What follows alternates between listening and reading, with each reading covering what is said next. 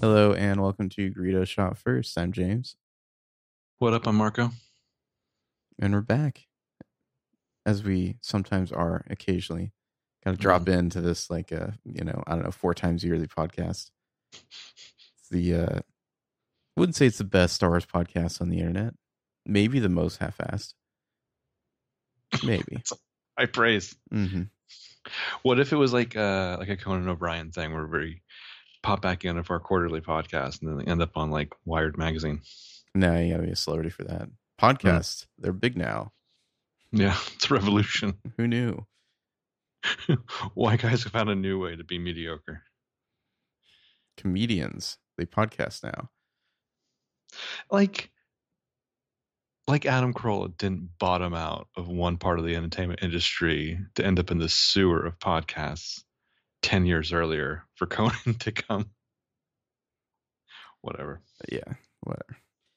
Anyhow, we're back, obviously, because D23 happened this past weekend, and there's lots of Star Wars news. We got our first look, or at least first public look, I guess, because I think they showed something at Celebration, but they didn't show it to anyone else.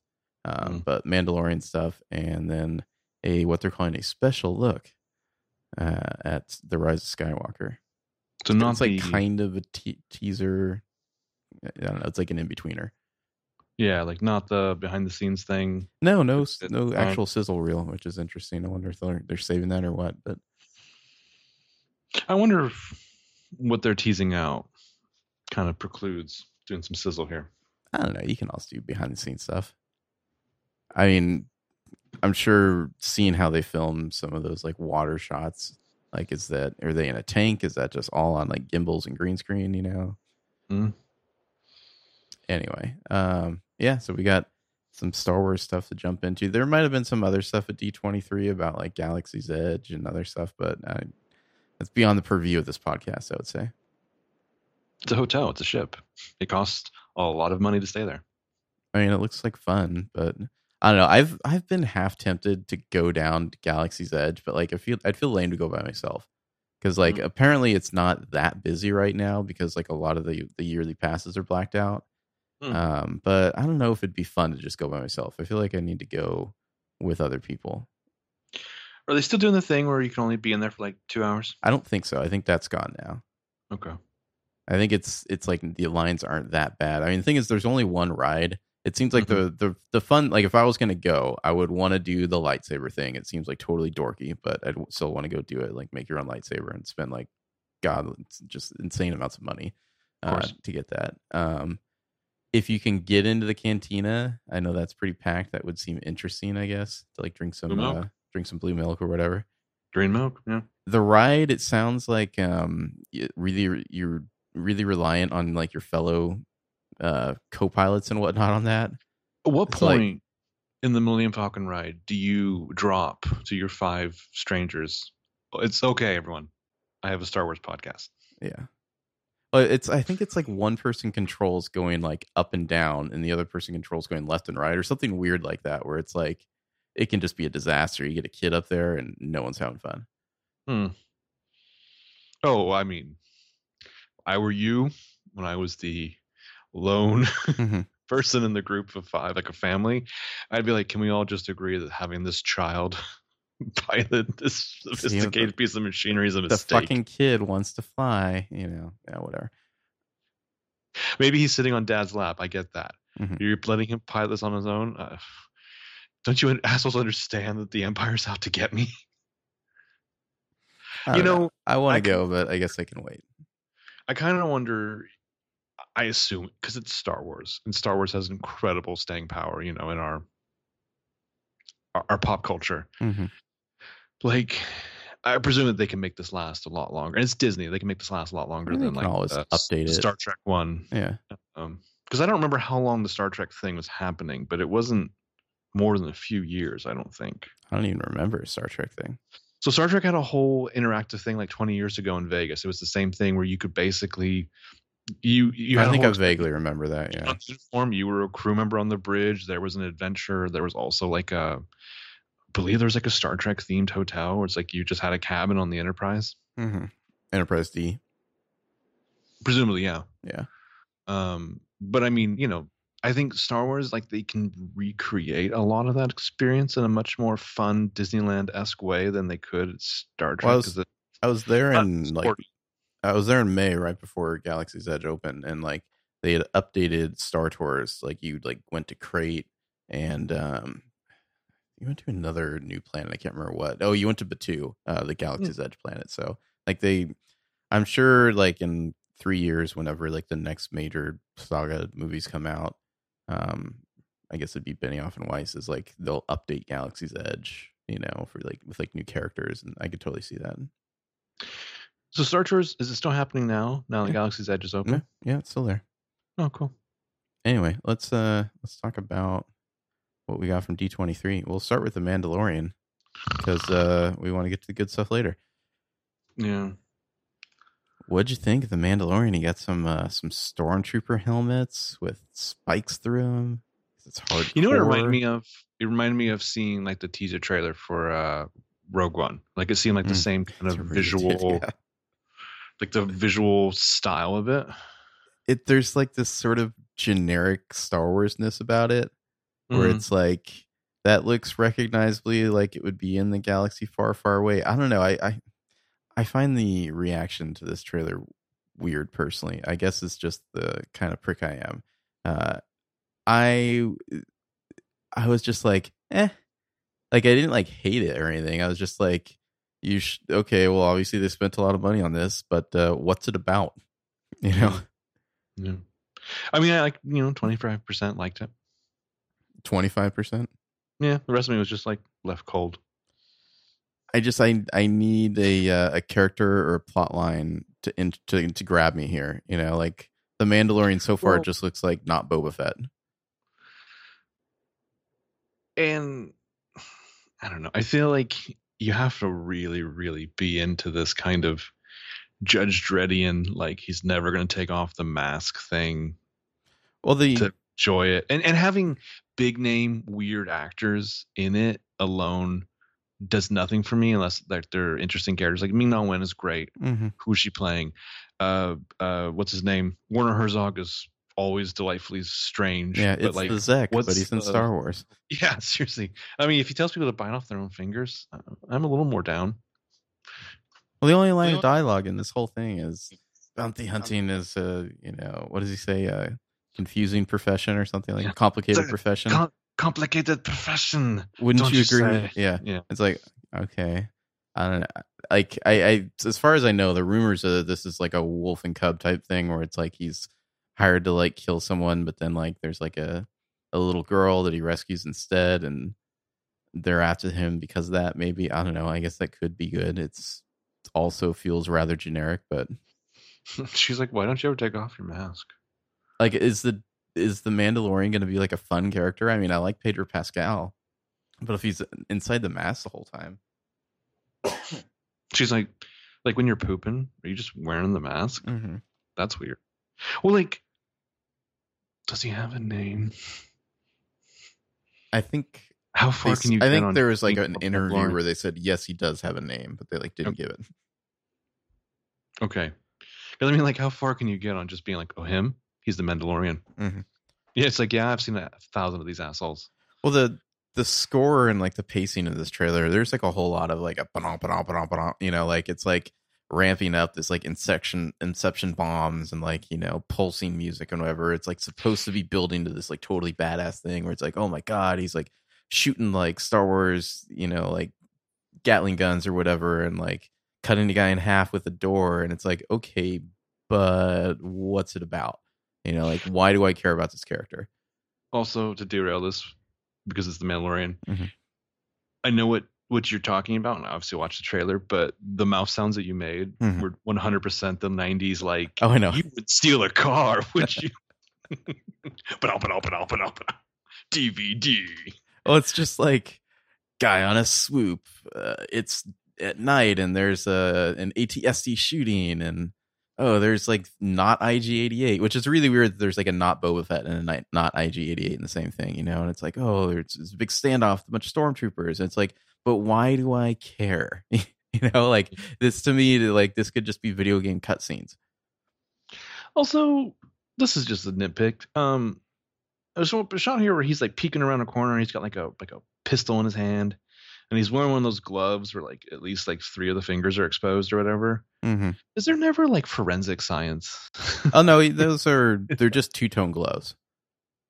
Okay. I mean, who even knows if fingerprints exist in a galaxy far, far away? But no, those are two-toned gloves. Okay. So they're not like they're like kind of pseudo flesh Yeah, tone. I mean, it looks like he's about to like do like a like an old West gunfight type deal there. But I don't know. It all seems very generic to me. It's like, okay, that's lots of cool imagery, but like you've got to give me a hook other than it's Star Wars. Yeah. I mean, I'll say this: the one thing I like about it, like I'm looking through Google image search and I'm seeing your Carl Weathers, I'm seeing your Giancarlo Esposito. I like that people of color are now inhabiting the Star Wars universe more. Yeah, that's a good thing. I mean, Pedro Pascal's the lead, but yeah, like where are we going with this? What is the story? Like what? Yeah, I mean, I don't know. It's just being sold as like a cool concept to a certain kind of Star Wars fan. It seems like people who liked Rogue One will think this is the greatest trailer ever made, probably. Yeah. I don't know. Does he have a jetpack? I don't know. Also, I didn't look. Is he also wearing knee pads? I would assume so. I mean, like, other than like, apparently Ming-Na Wen's in this at some point, and Gina Carano is in it. Like, there's really not a ton of women in it though.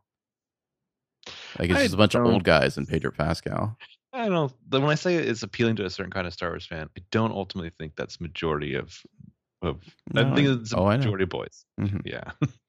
It's appeals to someone who, if they see a bunch of stormtrooper helmets on spikes, they think that's the greatest thing they've ever seen. Mm-hmm.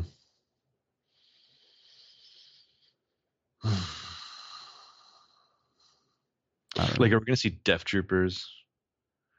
I mean, I'm not like trying to hate this. It could be very good. They just haven't shown me anything yet to get like invested in it. Like, it's just Star Wars content, the TV show, basically, right now.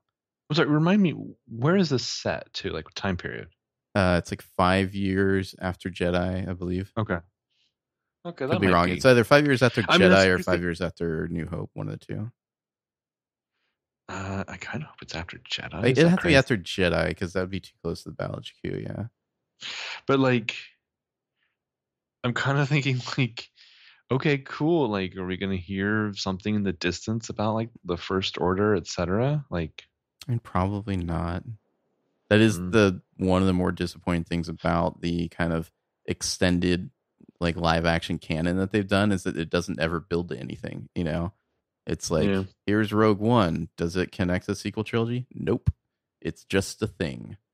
Oh, cue the lone tweet from somebody about hyperspeed tracking. Hyperspace tracking. Yeah, that really built something. Or here's Solo. Oh, is there going to be a connection? No, there's not. All right, can we get to what's really important? Anyway, in conclusion, The Mandalorian. I mean, I'm gonna get Disney Plus. I think the service looks good. All like the Marvel. I'm way more invested in the Star Wars movies than I am in the Marvel movies. But the Marvel TV shows, I feel like I'm more invested in the one they announced for Disney Plus, just because they seem like interesting concepts and they have characters in them that I care about. Like, WandaVision sounds fucking weird, but it's like, I like Wanda. I like the Vision. Like, I those are characters I want to spend time with. Why do I want to spend the time with like the fake Boba Fett? Well, with the exception of maybe Loki, like, I am totally down for every Marvel TV show. The Loki one, I'm just like, I don't know. That one's I'm the most like iffy on, because I feel like we've had all we needed of Loki, but yeah, who knows? But like, She-Hulk sounds fun. Miss Marvel could be really interesting. WandaVision, Moon Knight, yeah, Bucky and the Falcon, or whatever. Moon Knight. I mean, especially if they get real weird fit. But I just like, I mean, these Marvel shows, I feel like, are really the strong shoulder, like bringing us Disney Plus. And I like that, like, the Marvel movie people are like, no, TV shows, we can do that. We can do that better than our current Marvel TV successful. Yeah, really. Well, I mean, The Mandalorian is like their flagship show on Disney Plus, and it looks like they spent a ton of money on it. Like this is like launching, at the launch of the service. I think I'm more interested in some of the behind the scenes stuff happening, like talent happening there. The Favreau. Well, first, there's two things that are strikes against this, because Favreau, I don't dislike him. It's just he hasn't really done anything good in 10 years. Just putting that out there. It's been a long time since Iron Man. And the other time he did something in this genre was Cowboys and Aliens, which was a big flaming turd. Yeah. And then the Dave Filoni factor. Just anything that guy touches, I'm less interested in. But like the Taika Waititi of it all. Mm-hmm. I mean, having Bryce Dallas Howard direct something interesting. It's interesting. It's Deborah Chow. Yeah, I mean, like I said, I kind of hope they took a break and realized, like, we got to start figuring out where Star Wars is going. I mean, hopefully they have just a person who's just like taking the temperature of the internet. I kind of wonder if this whole fulcrum of understanding, because like the whole Benioff and Weiss thing, like their stock has kind of dropped on the whole. Yeah, I don't know how much Lucasfilm really pays attention to a bunch of angry Game of Thrones fans. I mean, but that's good and bad. I can't with the Game of Thrones whiners. Get over it. Hot take. Mm-hmm. There's two details we have mentioned. It's coming out weekly, which is nice. I'd say that's a point in its favor. That's the thing you've been like. If this dropped all at once, championing. I probably wouldn't watch it. I would just be like, ugh, never mind. It's too much. Sorry, binge watchers. You can fucking wait. Other detail. I like that that's like pitched as if you're taking this like strong principled stance against people who probably aren't going to like defend the practice of binge watching that much. No, I see there's some very angry people on the internet about this not dropping all at once. There's like this fucking bullshit. Let me know when they reach out to you. I'd love to hear what their correspondence sounds like with you. Yeah. Anyways, there's one other detail that I forgot to even put in my notes, which might bode poorly for how interested we are in it. Can you think of what it is? This is about Mandalorian? No, it's about another Disney Plus show. Yikes. No. Yeah, what? The Cassian Andor show, of course. Oh yeah, it's like starts production next year. No, I'm kidding. I'm talking about the Obi-Wan show. Oh yeah, I'm sorry. Holy shit. Yeah. The thing is, it's damning, right? It's at least a year. I guess I'm like, it'll be nice to see Obi-Wan or Ewan. It's the prequelness of all these is a real turnoff to me. It's probably least so with The Mandalorian because it's such a separate story. Like, it's obviously not going to connect, so it won't be as annoying. But like, I don't know, if they had done an Obi-Wan movie like 2 years ago and we saw that there was maybe even a small connection to the sequel trilogy, that would be interesting. But it's just like, here's Obi-Wan, so it's like, okay, I guess I'll just sit down and enjoy some Ewan McGregor on my TV. Well, it's not like Ewan McGregor hasn't heard the interest, and I'm sure he's just like, hey, I'm here, I'm waiting, and they're just like, yeah, we don't know what we're doing. We don't know what we're doing yet. Solo bombed. Well, and I think part of it too is Ewan McGregor is one of those presences on the screen that his career is so fucking weird. It's incredibly like it should have been rising and rising and rising, and like talk about like the gravitating strangely back and forth between, am I a leading man, am I a character actor, am I like an incredibly handsome character actor, or am I like a leading man who only chooses shit? Like being the villain in a Birds of Prey / Harley Quinn movie. I don't know if that's whatever. And then like Dr. Sleep is not grabbing me. I'll probably see it. I'm hoping it's like, I'll probably see it. I hope it's good. And I hope it's like, oh man, shit. Now I'm really excited about this Obi-Wan movie. I think that like The Shining, it's not the plot of The Shining that makes it so compelling, No. Like, it's a Kubrick movie, which is why it's so indelible.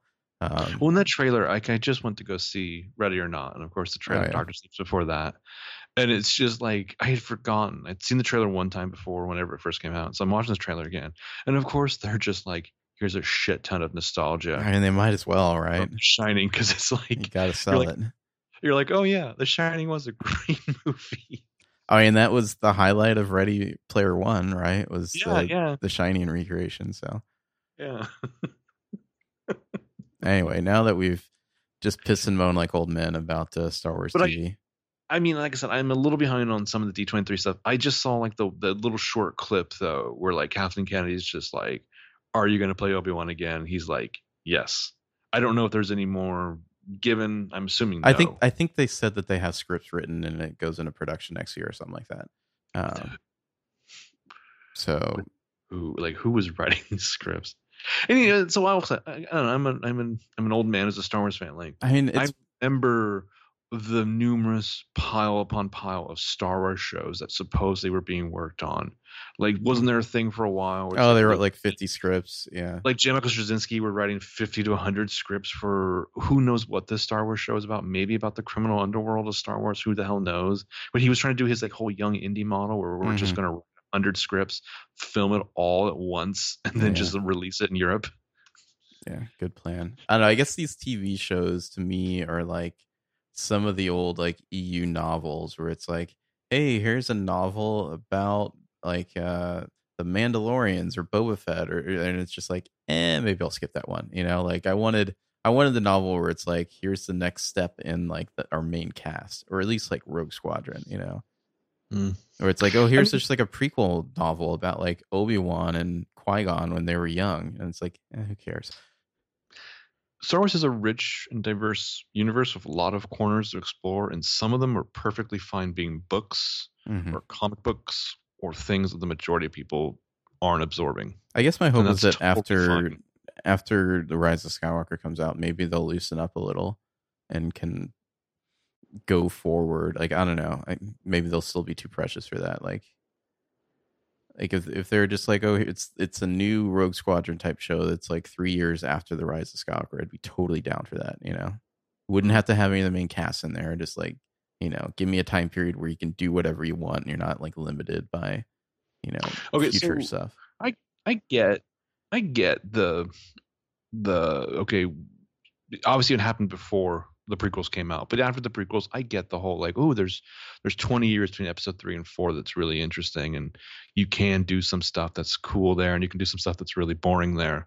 Like the 30 years in between 6 and 7, are you really like horny to like get content from that time period? And I think what people are mostly horny for is just like what happened to Kylo Ren, basically. That's the story. And I guess, First Order, Rise of Snoke, that could be interesting. We just had that Ben Solo thirst. Yeah.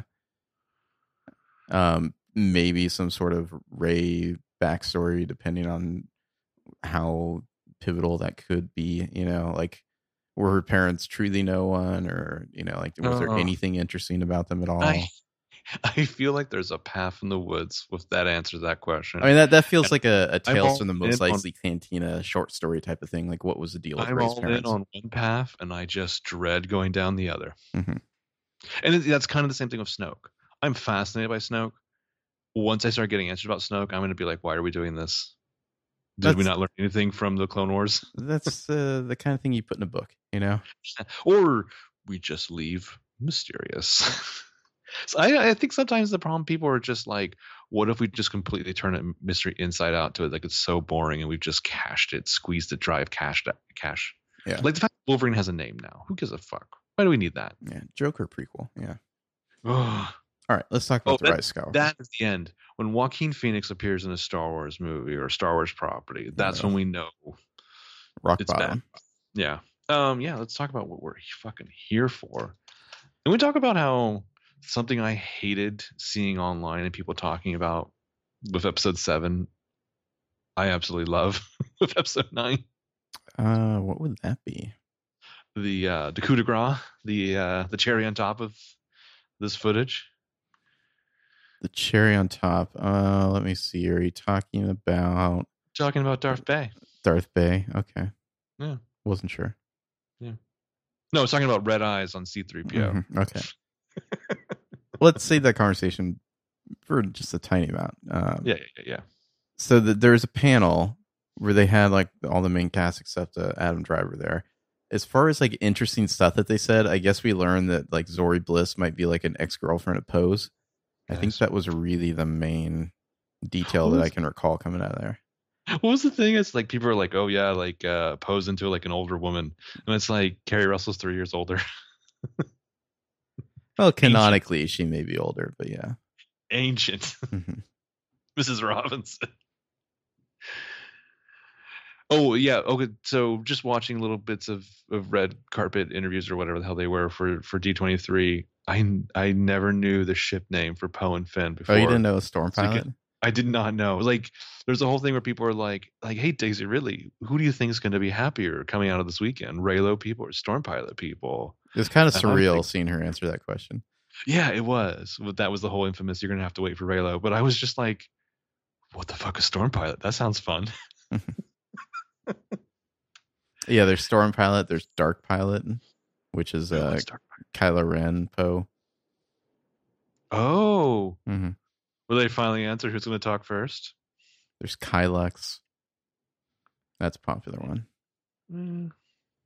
Anyway, yeah, I don't think there's any other major news came out. I think it's at some point somebody asked J.J. Abrams, like, it was like a very leading question about like whether or not The Last Jedi derailed his plans or whatever, and he was just like, no. He's like, no, it didn't really derail anything. What do you expect him to say? Well, he seemed like he was kind of like annoyed and surprised. Like, why would anyone think that? You know, what is he going to say? Yeah. Oh, the movie I executive produced, did that derail my next movie? No, yeah, as a matter of fact, it didn't. Like, I hadn't read a draft of the script. Mm-hmm. Well, he's just going to be like, yeah, fuck Rian Johnson. All right, let's talk about this teaser. It's kind of an odd I mean, it's like a hype reel, really. It's not like a trailer. Yeah. I think it does a good job, though, as far as building that hype. It's definitely one of the more eclectic combinations of old footage I've ever seen. It's like it's almost going out of its way to avoid like the usual, like old original trilogy montage type stuff, you know? When it starts to get into the stuff from Force Awakens and Last Jedi, I really, really liked it. I really liked it in general. I think it hit the right nostalgic note. Like you said, not too played out. You know, I think maybe what Binary Suns was the biggest like moment we've seen, you know, ad nauseum before. But just the great shot of Rey underneath the heat from the lightsabers at the end of Force Awakens, hands, like people touching faces. I think there's only 2 shots from The Last Jedi in here. Time to write an angry internet post. I know the prequel stands were like, there's 3 times as much OT as PT footage. Right. Okay, Jesus Christ. You got to see Mace in there for a half second. You got to see the shot of Vader getting assembled. Like, there's just some weird shots to use. Yeah. There's a whole lot of like kissing and face touching and hand holding for sure here. Yeah, that's what this is all about. Mm-hmm. That's how you know your journey's almost nearing an end. Yeah. Faces. Faces. Putting hands on faces. Yeah. Have you ever seen the I can't remember, we might have talked about this on one of our like podcasts about The Force Awakens, when that scene when Rey is kind of reaching into the Force at the end of The Force Awakens, as she, you know, Kylo Ren and her sabers are crossed there. You know, the bit where she opens her eyes is in the trailer here. Before she closes her eyes, the lightsabers reflected in her eyes are crossing, but then when she opens her eyes again, they're both vertical. Have you ever like come across that weird detail? I don't know if that's just like a trick of the light or what, but that's a real thing though? Like that was there? It's there. Like you can go like watch a it. Berenstain versus Berenstain thing? Okay. No, cool. It's definitely it's like her eyes are open and then she goes to the Force and closes her eyes, and then when she opens them again, they're, instead of being crossed, they're parallel. I would love if they're just like, we planned that from the very beginning. Yeah. I mean, maybe, because I think that would, I don't know, I'm guessing that's probably CGI to add that in there. Oh yeah, I mean it's it's a laser sword. Oh, I mean, because they were using props, like lighted props, so Yeah.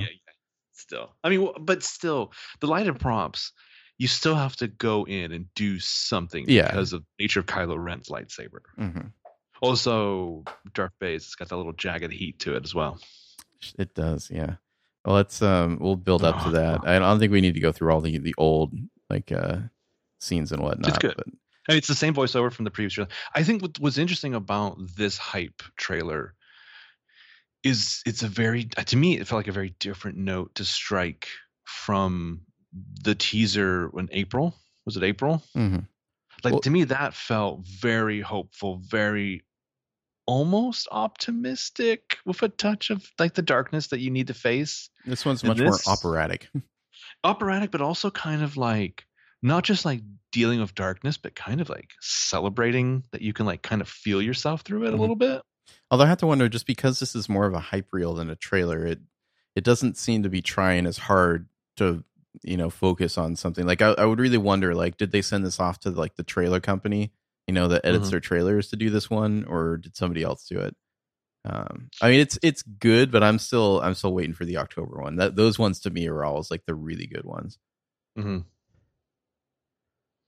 So yeah, the first shot we get after she opens her eyes, and it's this December, we get a shot of our trio, as they're calling them, even though they've never really been in a scene together before. Finn, Rey, Poe, and then Chewie and 3PO in the background. I wonder where R2 is for all this, and BB-8. He's not rolling on this terrain. That's where R2 is. I mean, BB-8 could, but he's seemingly not here. This is a very this just to like me Conics have him or something. This felt like something out of the prequels, like what they discover here. Maybe a little. I don't know. It looks more practical to me, I guess. I guess visually, like coming around this like rock and like looking at this like kind of valley of some kind of alien society with like, are these things moving like moving like wicker creature? They're like kites. There's a bunch of kites. Okay. Yeah, it's just like some sort of celebration. It's like a festival. So right now I'm looking at a GIF of it. It looks like it's like a leg moving. Okay, that's like a streamer then. Okay, cool. Yeah, there's a bunch of kites, and like there's these like weird like color explosions. Like, they have like those weird fun runs where they like throw chalk at people. Like that's what kind of what this looks like. No, you're not kidding. There's 3 like bags slung over shoulders. It's all satchels. Everyone's got a satchel. Rey's got one. Even Chewie has. There's 4. Yeah, Chewie's got a satchel. That's what I'm saying. What if like in this GIF it almost looks like for a minute like C-3PO has like a fanny pack. That'd be great. Fanny pack, and he pulls out like chapstick. Their satchel game is on point, man. They've all got some incredibly cool looking satchels. I really like Finn's. Finn's just like looks cool. Yeah, I mean Poe's isn't bad. I mean Poe's Poe's got the like the little like the bags on the Rey's front too. Got full on. Yeah, like Rey's got her full on like sexy Gandalf the White look happening here, but like Poe is like got that like GQ. He's got a fucking infinity scarf on, man. Okay, okay, let's get real. If you could pull off this look, you would dress like this every day. Every single day, yeah. Yeah. I'd be going to job interviews like that. I'd be going to weddings like that, funerals. What am I doing here in the store? Being seen. I don't even need these groceries. Yeah, I mean he's got a whole look, but I love that they're like landing their speeder, and he's like, "Wait, everyone, satchel up." Also, in the first shot where you see the 5 of them like facing them, Poe he does this weird sigh at the end of the shot. It's really like, oh shit, I left the iron on. Like I don't know what's happening in this scene, but he has this like he closes his eyes like Yeah. Like, are they surprised to come around the corner and see like a massive festival or something? That couldn't be, because like they would see it before they landed, I would assume. The saddest part is this is all the other characters that I do enjoy who are off doing something else, from the Resistance. This is clearly A Squad. Yeah, well, I mean, like, who? Like, poor Rose has got to be like, oh man, I'm on B Squad. Well, like, what's Poe's rank right now? Poe should be pretty high up in the Resistance, but he's like, Rose, you got it. Take the con.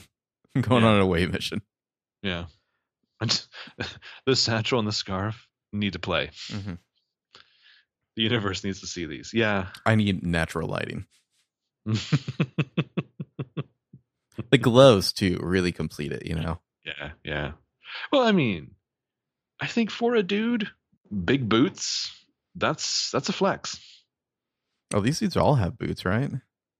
Yeah, but I mean, Poe's like almost up to his knees. Yeah, that's true. Yeah, like Ray's like got Uggs on basically. Yeah. Although Oh I my want God, to what say if she Poe? has like bigger, like taller boots later, maybe. What if like Poe did like that thing from that one picture of Johnny Cash where he just had like thigh highs, and he's like, "I dare you not to not to find Mhm. me cool." But yeah, this is some sort of festival on the planet of Pisana. I'm really curious as to why they're here. I mean, I Mm. know, I won't get into spoilers, but I know there are some rumors about a general shape of a plot, but nobody really knows why they would be here, And there's a bunch of We might. like aliens down there, seemingly. I mean, we could get into it at the end, right? We could have like a spoiler warning Sure. because I only know the one thing you told me a while ago, and I was like, "Huh?" So I want to hear the new shit. All right. Well, next shot is Leia, which is probably from the scene at the end of The Force Awakens that they've like digitally redone to put her in a different outfit. Hmm. I mean, like, yeah, like you could see where like that vest became this this other vest, but like it's kind of a nice marriage between the two looks in Last Jedi and Force Awakens. Yeah, it's a jungle planet, so obviously it's Yavin. That's the only jungle planet that exists. 17,000 desert planets, Mm-hmm. one jungle planet. Then we get a shot which it seems like it's an atmosphere. It's like Yeah. atmosphere with like a sunrise or sunset in the background. Yeah, where it's like man, JJ just loves his atmospheres. You're really not supposed to be able to hyperspace jump into atmosphere, but whatever. I mean, I'm gonna let that slide. it's like maybe like an Oort cloud or something like that, but more Mhm. likely, yeah, this is upper atmosphere. Clearly not the same locales. The next shot, but No. this is good Star Wars. You You got get some ships, some the some X-wing. Tantive 3 maybe jumping in there. You know your Tantives. That's maybe a spoiler. Forget I said that. You got some B wings, some Y wings, some A wings, some X wings. There's another big ship that I'm guessing might be the ship that Finn and Janna are on later. Because it's unrecognizable. It's not the Falcon, so I don't know what that is. Some sort of like gunship. But then we cut to a shot of like seemingly like 1,000 Star Destroyers in atmosphere and like some like lightning. Like that's definitely not the same place as all these other rebel ships jumping in here. Yeah, I mean, it could very well, again, it could be atmosphere, it could be some kind of like nebula type thing, but there's a beautiful like strike of lightning all around them. See, I think this I is think above a planet because there's another shot later with Kylo Ren, which looks like the same location. I thought someone pointed out that these were like ISD.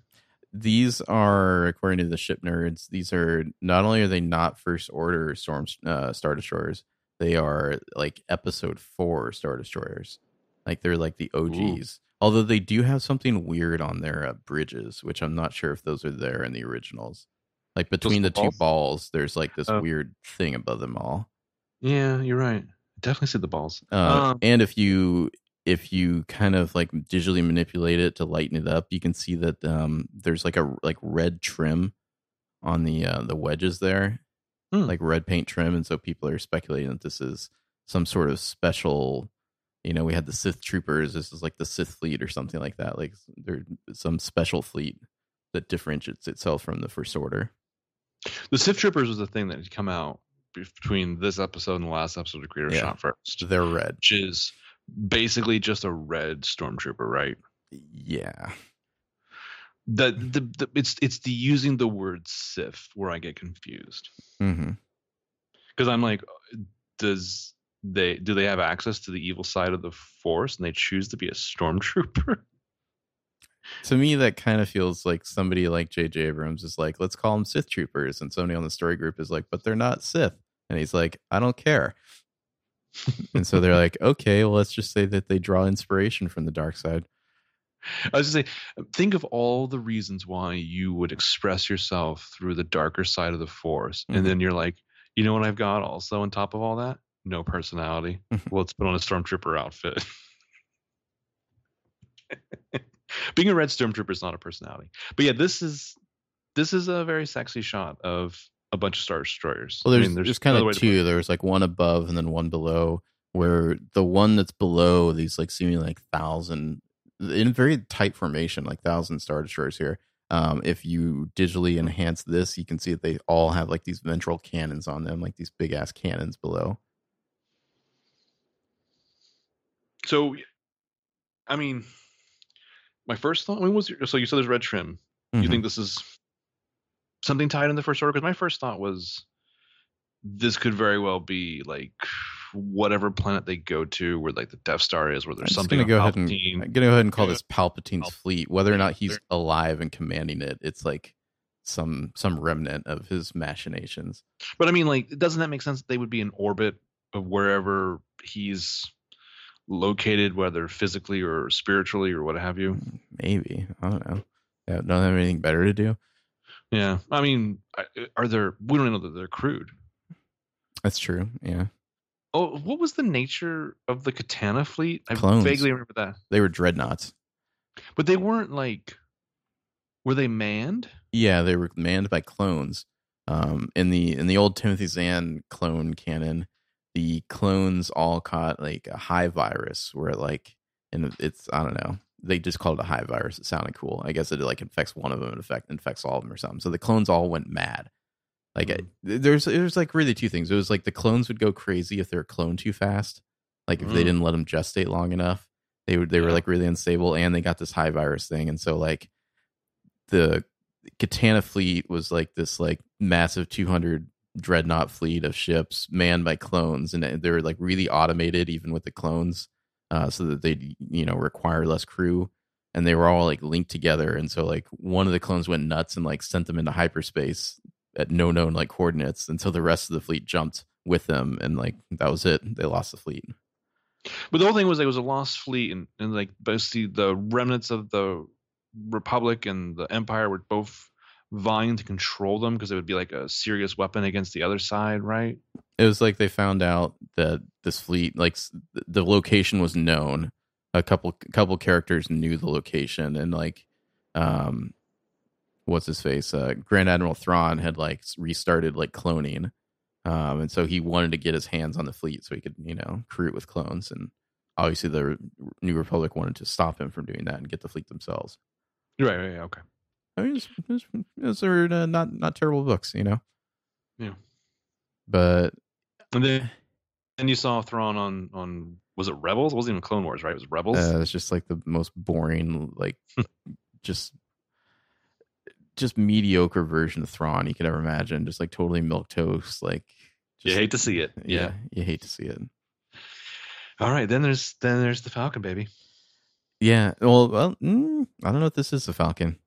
Ooh, because there's like a Resistance bomber pilot driving this thing. I'm pretty sure this is not the Falcon. Actually, this is either the Tantive 3 or maybe that other gunship.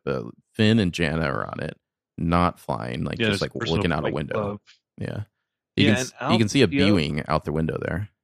Yeah, and it's like again, it's probably atmosphere. Looks like some clouds, some lasers shooting past. They look very serious, whatever they're staring at.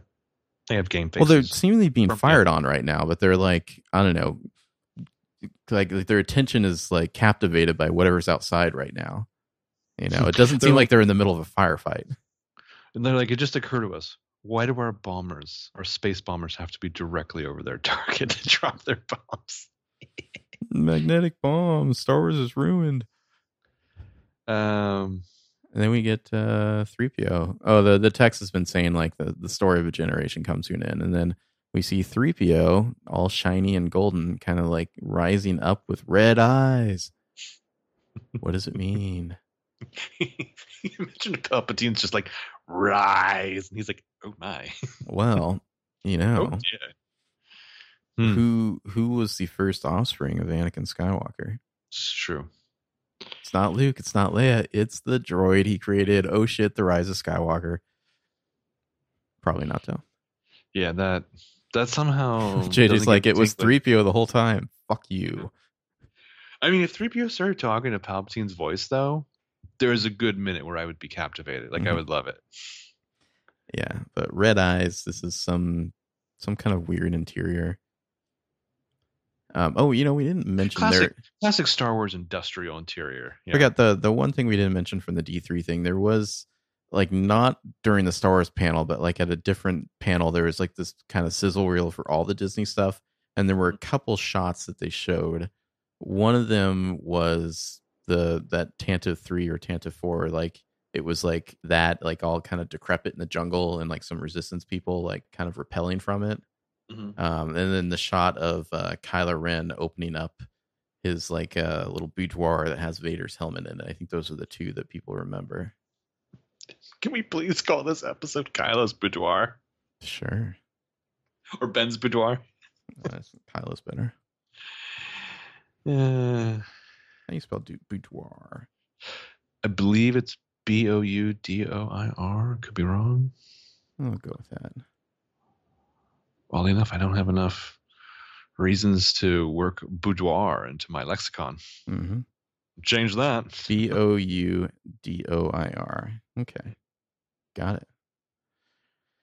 And then I saw little things like their ending, like the Star Wars comic that they've been doing since Force Awakens is coming to an end in like November, December of like issue 75, and then they're just gonna reboot it. Yeah, presumably they're gonna reboot it, but it's like finally once Rise of Skywalker comes out, it's like we'll have this next plateau to like build stories from. Why do comics do that? To me, that was all such like a badge of like, I don't know, legacy or something, that comics would have like, it's like, oh, it's X-Men 400, and then like at a certain point they're like, oh, fuck it, we're just going to keep rebooting constantly. So what they started to do in either the late 90s or early 2000s was they started really fucking with things about like, and claiming like this is a way to bring people in, like doing like a bunch of like zero issues and shit like that. Yeah, but then they would do, or they would like Image did a thing where it's like, even though their comics were on like 7 or 8, they would like suddenly be like, here's issue 25, like as if we can tell you what 3 years from now issue 25 will look like. But so anyways, they'll do a thing where it's like, it's Detective Comics, I don't know, like 400 something, but we're gonna reboot it. So now it's like we're starting with 1, and they'll go 1, 2, 3, 4, 5 or whatever until they get to the next. Like suddenly we're at, this would have been Detective 500, and they'll just switch back. Yeah, it's like they want the big legacy milestones, but they also want like it's fresh, it's new, it's hip, it's recreating X-Men 1 from 1992 or whatever all over again. Anyway, yeah. Then we had, is this a retread of Starkiller Base, you think? Well, it's some sort of red pulse weapon. It doesn't seem as powerful though. Maybe this is one of those ventral cannons that's on those Sith fleet, where it's like, I don't know, this looks like it might fuck up like a city maybe, but not like crack the planet. Guess what, jerks? Kylo's finally nutting. Mm-hmm. Yeah, so this looks like a snowy planet. This might be the planet that Zori Bliss is from, which is like Kojima, maybe I think was the name of it. Yeah, so R.I.P. And then we get this interesting shot of Rey in the jungle. She looks very kind of frustrated. It looks like she's just finished, like, I don't know, hacking down a tree or something, because then she like spins around and throws her lightsaber, and she's aiming at one of those little remotes, like the Jedi trainer remotes. But the remote like dodges up, and instead it like cuts through a tree. And she catches it with a red scarf bandana piece of fabric tied around her hand. Yeah, I'm not sure if this is the same exact like continuation of the shot, because the next, after she throws it and the remote dodges it, the next shot is her holding just like a stick, like, and using it as her staff. It's like, but it's just a stick. When you in the second shot, she catches it with her left hand, which has the fabric on it. You can't see her left hand. No, I'm sorry. No, you can. Yeah, you can't see her left hand. You can see her left hand. You can't see her right hand. No, she's throwing it with one hand and catching it with the other. So you're talking about the shot before that. The shot where she throws it, there's that shot. And then the next shot where she catches it, I don't think it's a continuation of the previous shot, because she's holding a staff. Right. Yeah, I'm sorry. And the first shot, you can't see the one hand, but you can definitely see it in the next one. No, she does have the red thing on in the the shot before where she throws the saber. You can see it on her. It's in her the red. Like I personally think it's a blindfold. It's in her left hand. So who? I'm very fascinated. Who could she be training with? I mean, Leia was also in the jungle, so potentially her. I mean, she might just be training by herself. And that's what the remote's for. Because this, to me, I don't know. I mean, could this be the planet that they walk to at the end? They walk to the shore at the end of the previous teaser. I don't think so. Okay. Because Leia was in the jungle too. My theory is that this is the very beginning of the movie. Okay, so Rey the White is at least like 4 different planets in this movie. No, she is the lead character. I suspect she might be on many more planets than that. Mm-hmm. No, so the one spoiler thing that we'll talk about at the end. We'll discuss later. Yeah. Okay.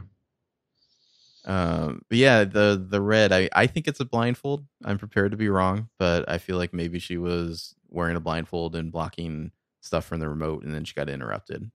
Maybe frustrated. I mean, the only other thing I think of based on the way it's in her hand is if it's some kind of bandage, but I don't think it is. It doesn't. It's too decorative. Like it wouldn't be hanging out like that, I guess. Yeah, I mean, unless it's like super frayed. But yeah, like with the ball thing, it almost seems like it has to be a blindfold.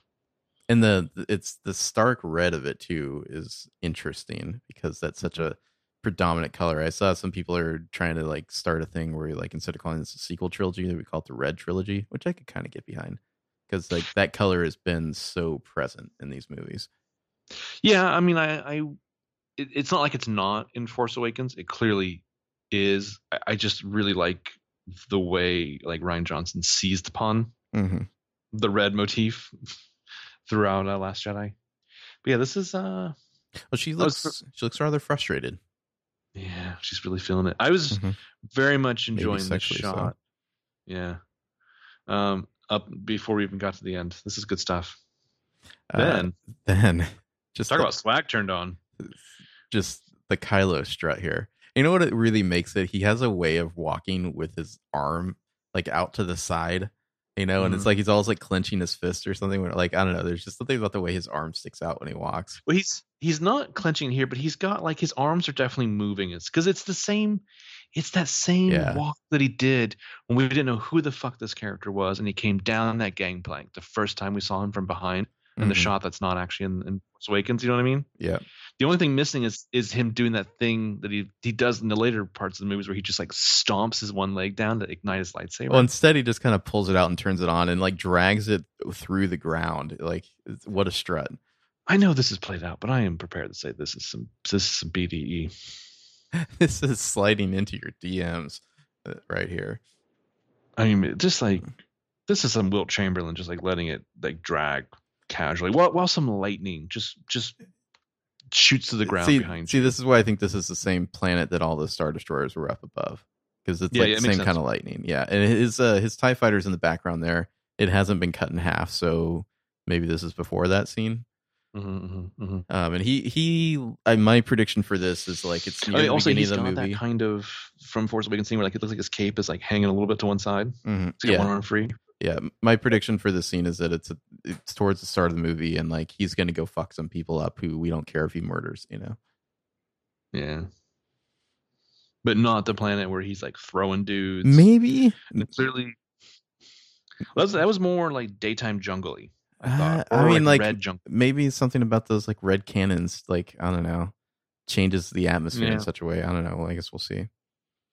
Could be. And then like the Vanity Fair picture, the Knights of Ren are like look like they're in the desert. Yeah, they're on Pasaana for sure. This presumably could be Pasaana, I guess. The desert barge thing, like that should all be. Yeah, I mean, I love though, like the Star Wars though. We're just classically like this planet has one entire ecosystem over its entire planet. So this shot of Kylo Ren here, this could be the desert planet. It could just be night. Like, and then there's color grade in it, like really blue. But I guess it just looks kind of icy. Yeah, have to wait and see. Yeah. So the next shot is on the ruins of the Death Star amidst massive waves and spray of the ocean. Here, Kylo Ren and Rey go at it. I like that. I saw something on Twitter where someone was talking about the Rey's got her twirl, which she definitely did in the throne room. She in does a Last Jedi. twirl. It's great, yeah. And the comment that the person who was making this on Twitter, whoever that was talking about like she's baiting him into the fight, like she's drawing him into conflict here. So I've studied this choreography quite a bit. It seems you could acted it out. Can you hear me right now? Yeah. Okay. You keep talking over me. Yes. So it seems like he might be fighting defensively here. Mm-hmm.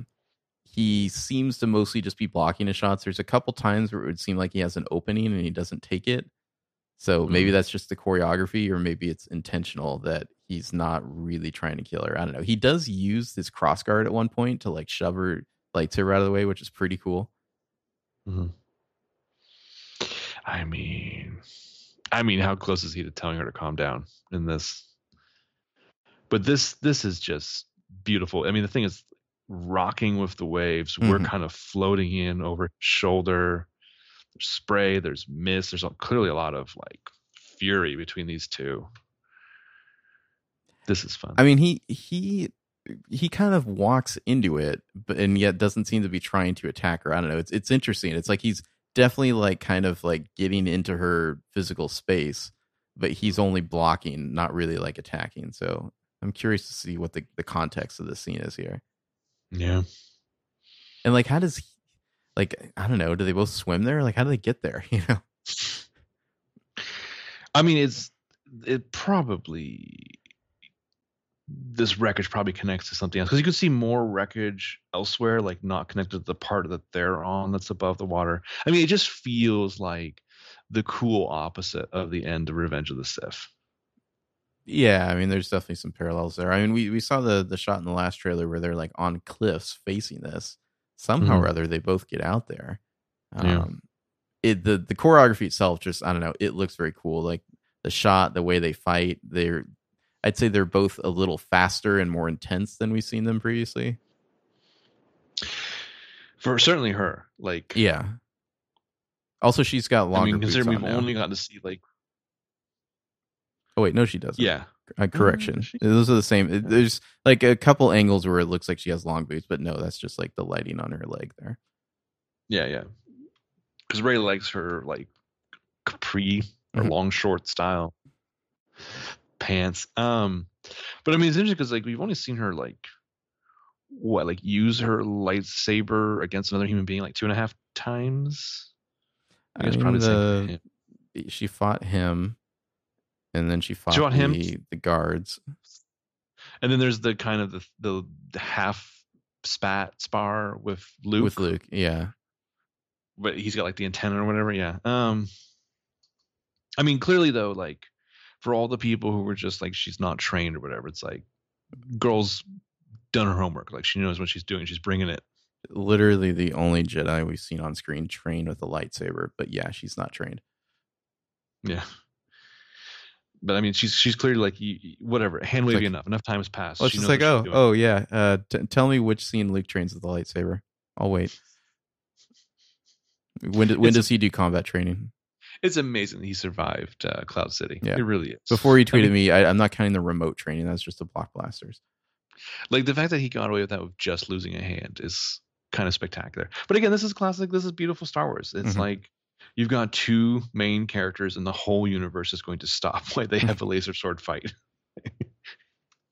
That's the other thing about, I mean, I would love, just an aside, and Mandalorian, not really, I'm joking here, but if they like Mandalorian like stares off in the camera wistfully at one point, he's just like, I feel like I'm a tertiary character in something larger. Anywho, thanks for subscribing to Disney Plus. I mean, so when Kylo first steps into it there, he kind of just walks right up into her space. And she does an overhead like swing that he blocks with like sideways. And then he just like shoves the cross guard to knock her saber out of the way. Like it's a pretty cool move. Well, and also the choreography really takes a hold of the fact, okay, like this is the weapon he's using. Let's play with that. What would you do with a lightsaber that had quillions? I cannot be more thrilled with the way he uses his like broadsword lightsaber. I could. Like we probably won't see more of that for a while in Star Wars after this movie, but like I'm totally down for it. Like that medieval style. Not just that too, but like the way they use the physique of Adam Driver. Yeah. Totally. Anyways, speaking of lightsaber types, the next shot here. There's like some weird whispering and Darth Vader breathing, and then the Emperor, Palpatine, he says, what does he say? Your journey nears the end. Mm-hmm. And then we get a shot, like a weird whip pan shot, which makes me think that like maybe this is wider frame normally or something, of Darth Bay. She's got like a weird folding switchblade lightsaber deal with like two beams on it. We see her up close, and then a wider shot as she flips this thing open, and it turns into like a Darth Maul saber. She looks good in these dark robes. Your thoughts on this? So this was the thing. Again, I think I talked about this before in this podcast. I fucking hated all of like the Instagram art, internet art I'd see where people would do things of Ben Solo in Jedi robes, completely redeemed, good guy, and like she was like completely cast into the dark side, because it felt like you're lifting up this dude and you're throwing her away, and it just pissed me off so much. And this I'm fascinated by. Is that your way of saying it looks hot? It's super. This is already the sexiest Halloween costume of next year, maybe this year too. She doesn't have, like those weird evil Sith contact lenses that Anakin wore in the Revenge of the Sith trailer. She doesn't, although she looks rather, I don't know, stoic, I guess would be one way to put it, Oh, for sure. Like almost otherworldly serious. Mm-hmm. So I remember something that you said once. So I'm thinking about that, about as far as, speculating the context of this. Mm-hmm. So I'm kind of curious what you thought, but I also liked this tweet from Scavenger's Horde where they said, pick your Dark Rey theory of choice: Force Vision, Dream/Nightmare, Clone, Secret Twin Sister Rey is separated from, Rey turned the dark side, Rey possessed by the dark side / Palpatine. Well, I have my own theory on this.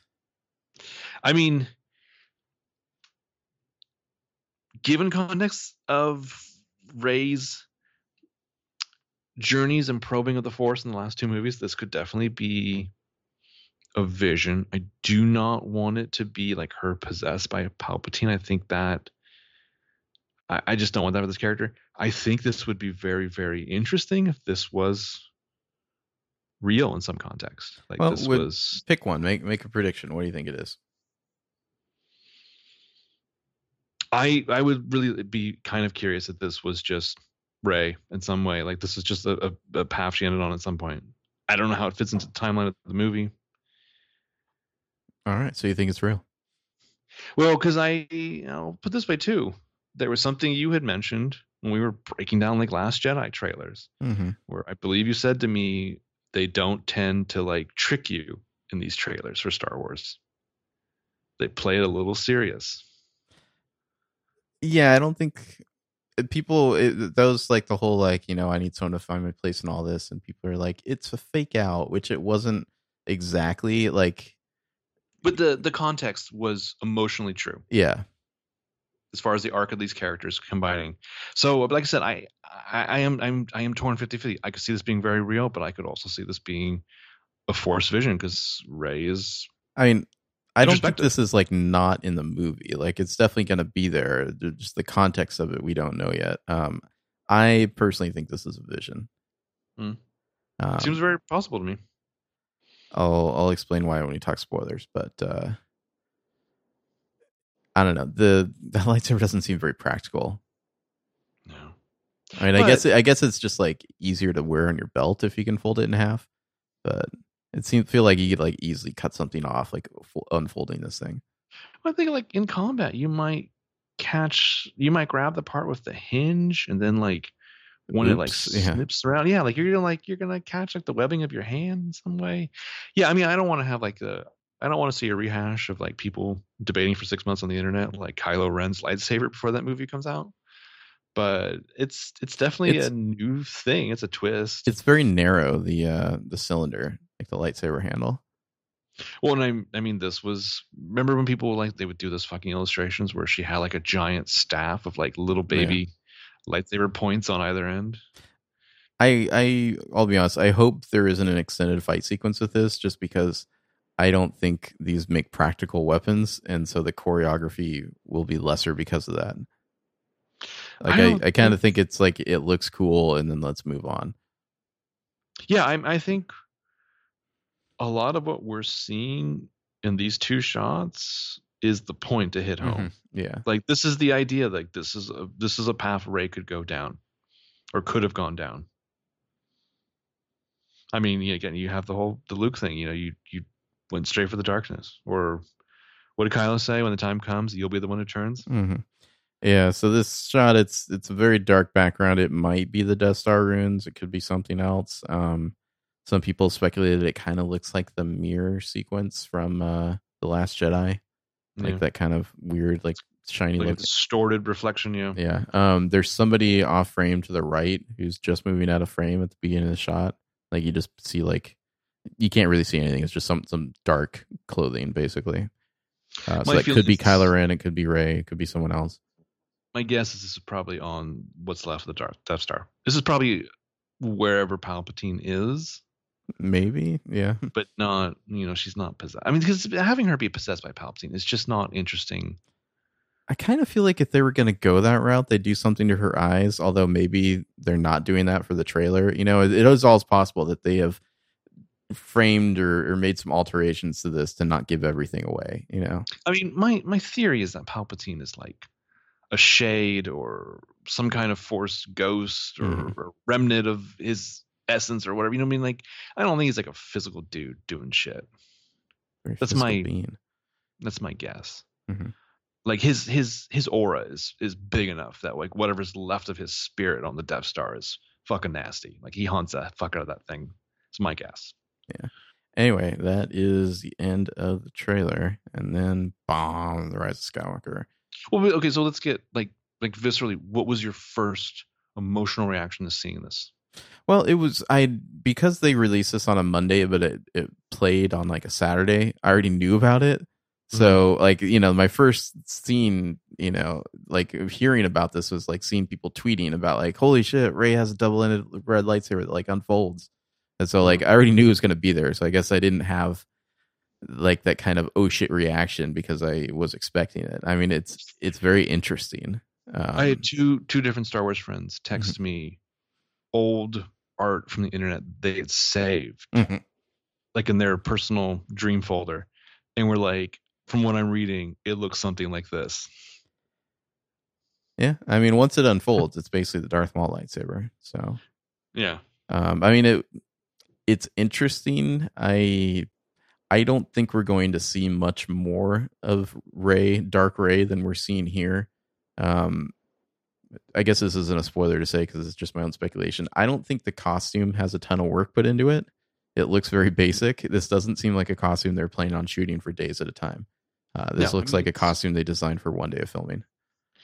I think I saw something where someone lightened it up, and it's like what she's wearing under the robe part looks a little bit like what she wore at the end of Last Jedi. It's not basically like female Kylo Ren outfit is what you're getting here. It's just black robe with a belt and like a cloak.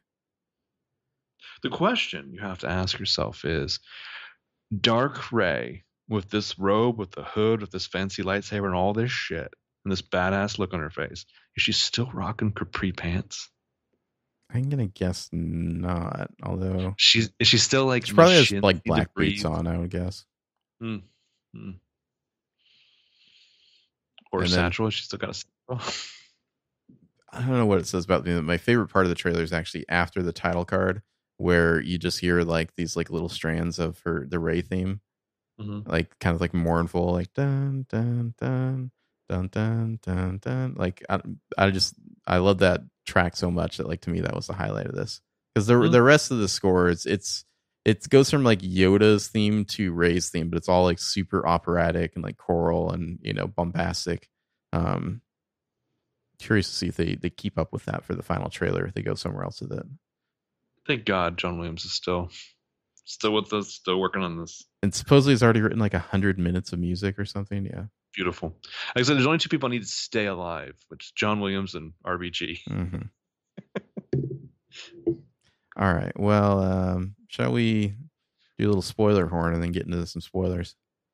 Yeah, sound off your horn. Well, let's call it like speculative. Like these are rumors. They may or may not be true. So if you don't want to potentially be spoiled, then stop listening now. I think you've gotten the gist. Mm-hmm. Anyhow, so where to begin with Darth Bay here, or was there other stuff you want to talk about? So the last time you were here in my kitchen, mm-hmm. you were telling me something you read on Reddit about at some point, like Kylo and Rey touch hands, and they do kind of like the thing from the Force Awakens visions, where they're just bouncing around, like teleporting through different aspects of Star Wars history. Not when they touch hands, when they start fighting on the Death Star runes.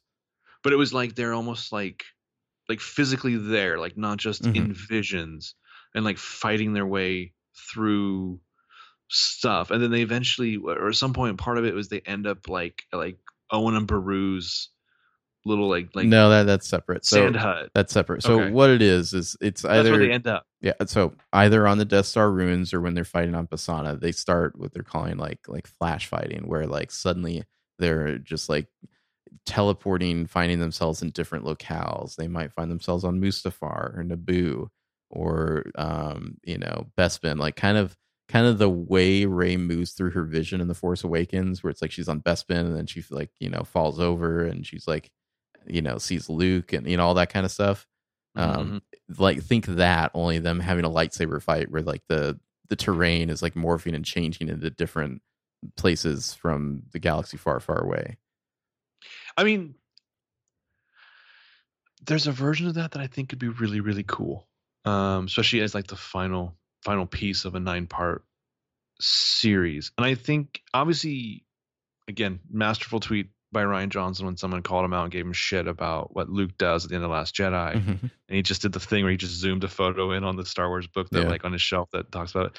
But like him highlighting there's a lot of stuff that can happen with the Force on a universal scale that you don't even think about based on what you've seen of like people fighting with laser swords, and like you present it on screen, and does it feel wrong? I mean, it didn't feel wrong what happened with Luke to me in Kylo and all that stuff. Like it felt cool, it felt right. So I don't know, these two being so powerful. Well, I mean, I guess just imagine Rey's vision. Who the fuck knows what the Force is? Imagine Rey's vision from The Force Awakens, except Kylo's there too, and they're fighting through it. Well, but the idea is then like, and maybe it doesn't need to be spelled out. Are they just fighting through this kind of shared dreams time, or are they like physically moving through these spaces? Yes. Yeah, exactly. Like, I mean, yes to both is a very intriguing answer to me, because I mean, like I said, the idea of the Force is very limited in the way it's very cool. It's obviously worked for us for 30 plus years, but like the way that George presented it is, they're just space wizards. But then, like, thinking these last couple of movies, it's like, well, what if the Force was something bigger and more, and it wasn't just like bacteria that collects in your bloodstream? Yeah, no, thank you. I mean, I think the idea of these flash fights would that be this as a way to kind of bring in some locations from the whole saga without doing a full end game, like we're just going to time travel back to New York from 2012 or whatever. Right.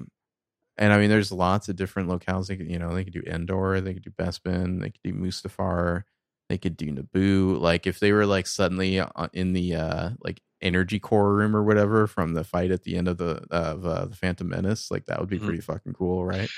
But I mean, if something like that happens, then the nature of and granted, this teaser that we just saw at D23 could just be something that somebody cut together as a marketing thing, whatever.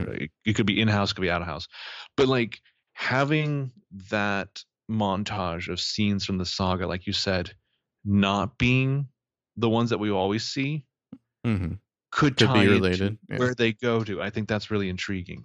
I mean, I would really hate it if it was like Rey goes back to Dagobah, back in time. I don't want time travel to ever really touch Star Wars, but like if it went back in time to Yoda, and it was like basically the Ancient One Hulk thing from Endgame, super spoilers, I guess, if you haven't seen Endgame. But like, and she like Yoda's like, I've always known I have. Yeah.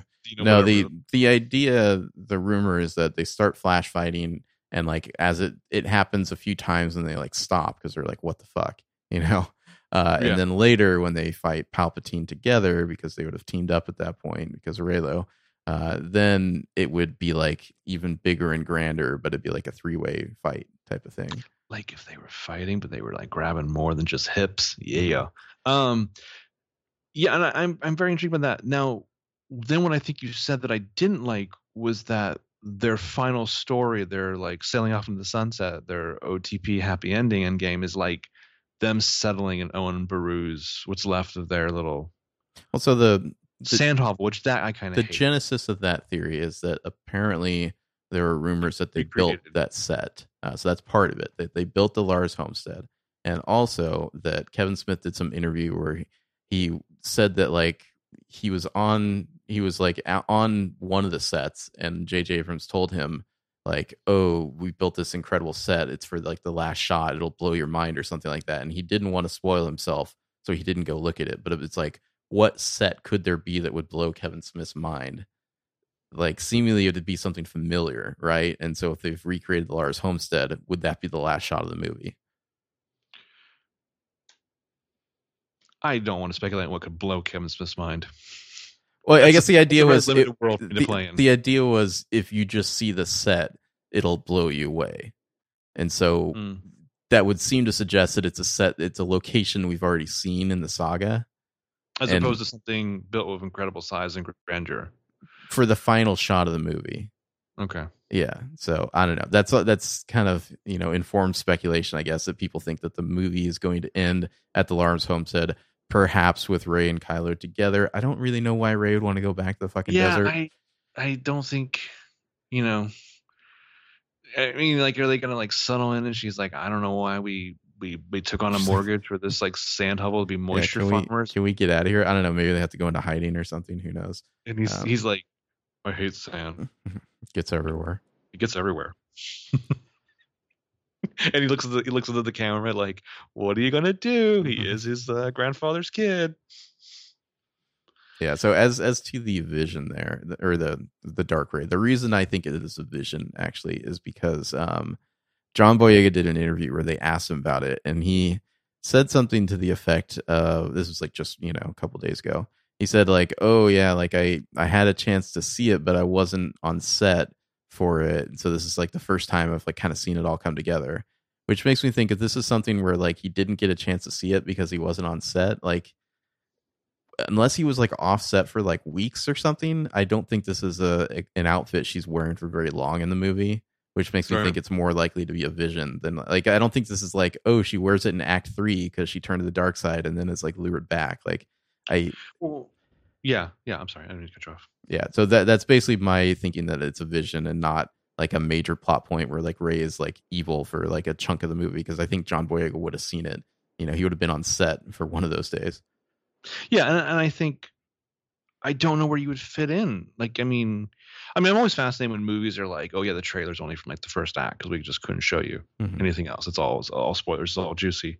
But like, of all the locales and all the places they do go in the trailers that we've seen so far, this just seems like to have her, like you said, spend Act 3 in this outfit, in this locale, it just seems like a lot extra. And I mean, I think Force visions are true; they're not misleading. I think it's one of two things. These characters. I personally think it's Kylo having a vision, which I don't know if this would be something that pleases or displeases him to see this. I guess like she's essentially the female Kylo. She has like his like unstable lightsaber, which is another thing that seems visiony to me, rather than real. And so it's like, is Kylo Ren seeing like, oh, it could have been her that fell instead of me? Is he fearing being replaced? Does it bother him? Like, I don't know, does he not want to see Rey go evil? Would that, upset him for other reasons? I don't know. But I personally think it's Kylo's vision, not Rey's. I do think it could easily be Rey's though, because like if she is getting frustrated in training and like chopping down trees, maybe there is kind of, that lingering darkness that she always goes to. Maybe that's going to manifest more, and that's kind of like her arc in this is like, learning to control that. That's a dicey having to pick one or the other Mm-hmm. is kind of tricky. What you're describing, I think dramatically feels more interesting to probe from the Ben Solo side. Like Ben Solo's It's a Wonderful Life. I mean, if I were writing this movie, Rey's arc would be grappling with the dark side. Personally, like that's what I'd be doing for this. I mean, presumably she's going to have some sort of narrative arc that's probably the strongest of the three arcs, I'm going to guess. So that's where I'd Well, be going with it. That's the other thing is she's still the star of the Mm-hmm. movie though. Yeah. She's the main character. I wouldn't make her go dark, but like I would have her maybe as she becomes more powerful as a Jedi, like I don't know, becoming more aware of the dark side tendencies that she has, because she's certainly shown them throughout the first two movies. Yeah, I mean, the only thing is, to me, I walked away from Last Jedi for an interesting reading to myself, and not necessarily it's presented in the text of light side, dark side. Rey is going to do what Rey is going to do, like the way like Luke forced, like this is the dark side, this is the light side. There's it's binary, it's one or the other. You know, I don't want to go the whole like gray path thing, but like she was just like, I'm not bound by the way you saw the previous generation saw the Force in the universe. I am going to forge my own path. Mm-hmm. So I almost feel like it's kind of a regression for her to be like, oh gosh, now the dark side's calling me. But then again, what else would you do if Palpatine's coming back? Not just to tie up the saga as the villain of all 9 movies in some way, but like he represents the seduction of the dark side and the falling to it and the manipulation of it. So it's like, what else are you going to do for your main character? I mean, you know, with Ben Solo flirting with being redeemed and her flirting with darkness and somewhere in there is balance. I just feel like at least the place I would go with her character, I don't know if the movie will even touch on this, is this idea that like, oh, she's got her Jedi training books, she's getting more powerful, she's among her friends and kind of adoptive family, you know, she's got Leia and Poe and Finn and all that, but at the same time she is still separate from them, and I feel like that she still has a loneliness and a sense of apartness from everyone else, even if she does have these friends, because they don't experience the world the same way she does, because she's, you know, learning to use the Force more. Who can understand her but Ben Solo? Yeah. So I'm curious to see where they go with her character, because I mean, I think in the little pre-sizzle reel thing they showed the day before on D3, she says something like, it's too dangerous, like I have to go alone, or something like that. Like, so you kind of get the sense even then that she's, you know, trying to separate herself from them. Mm-hmm.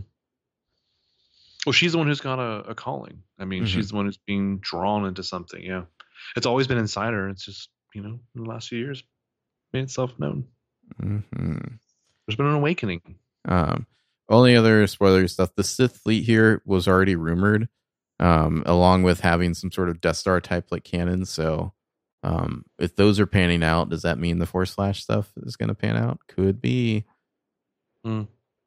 And seemingly this is like some fleet that, like, I don't know, Palpatine like squirreled away in the unknown regions. Like, I'm going to guess he's not like quote unquote alive at the start of this movie, but perhaps maybe like with Snoke dead, Snoke was like, I don't know, using the Force to, like, I don't know, keep a lid on him or something like that. Maybe he's, you know, more free to manifest himself now or something. I'm going to guess he's like mostly just in the Death Star and maybe like trying to resurrect himself.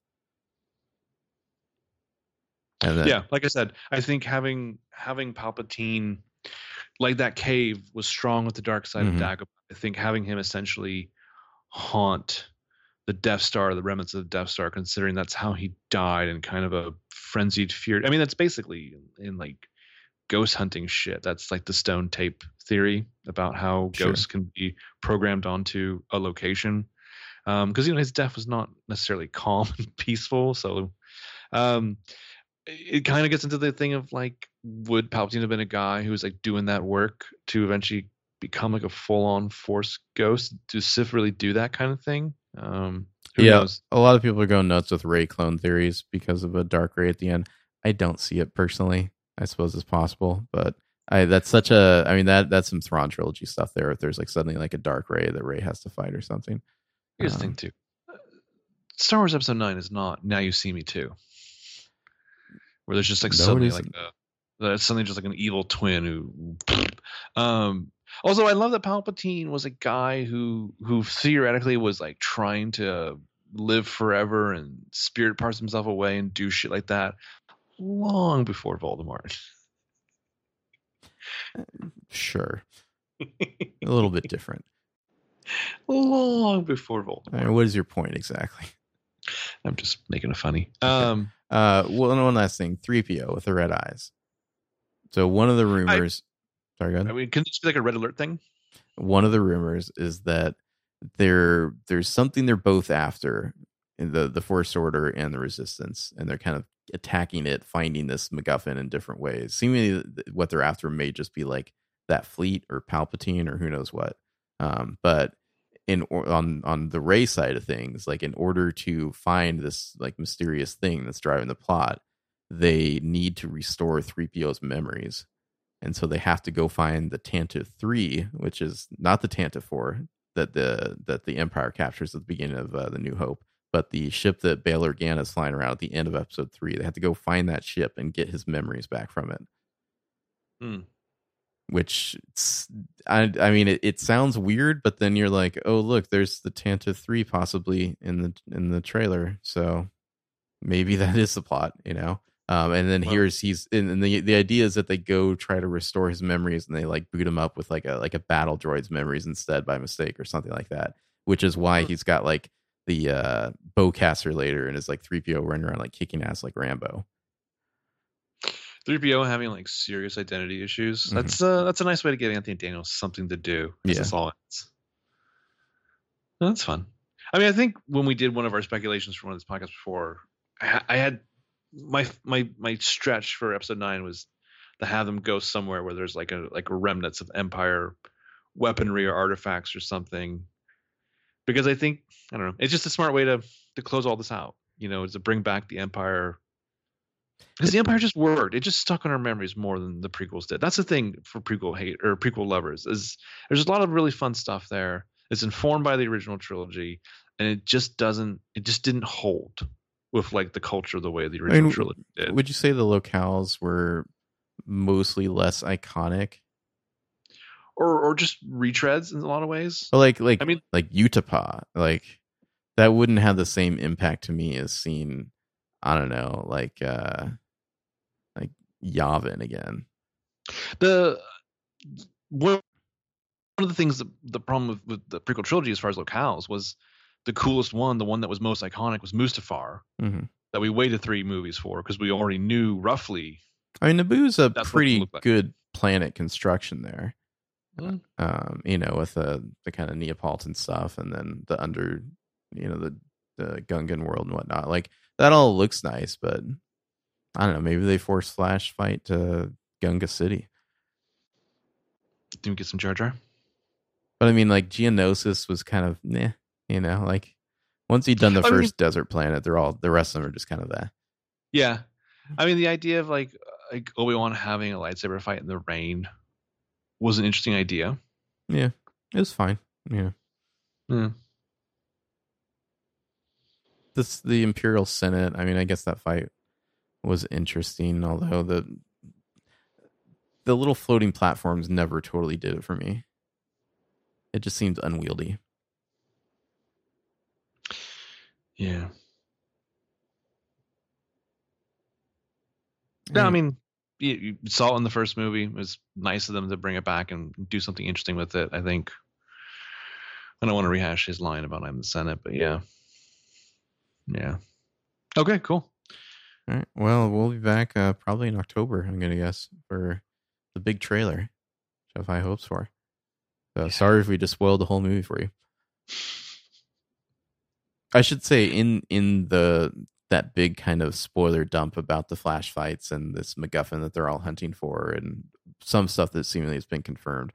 Part of that is that Kylo Ren like basically has a crush on Rey, so that is like part of the leak, which is why I've been mentioning that. So we'll see if that goes anywhere. But I think JJ described the relationship between Rey and Kylo Ren in this movie as desperate, and I'm trying to remember what Daisy described it as.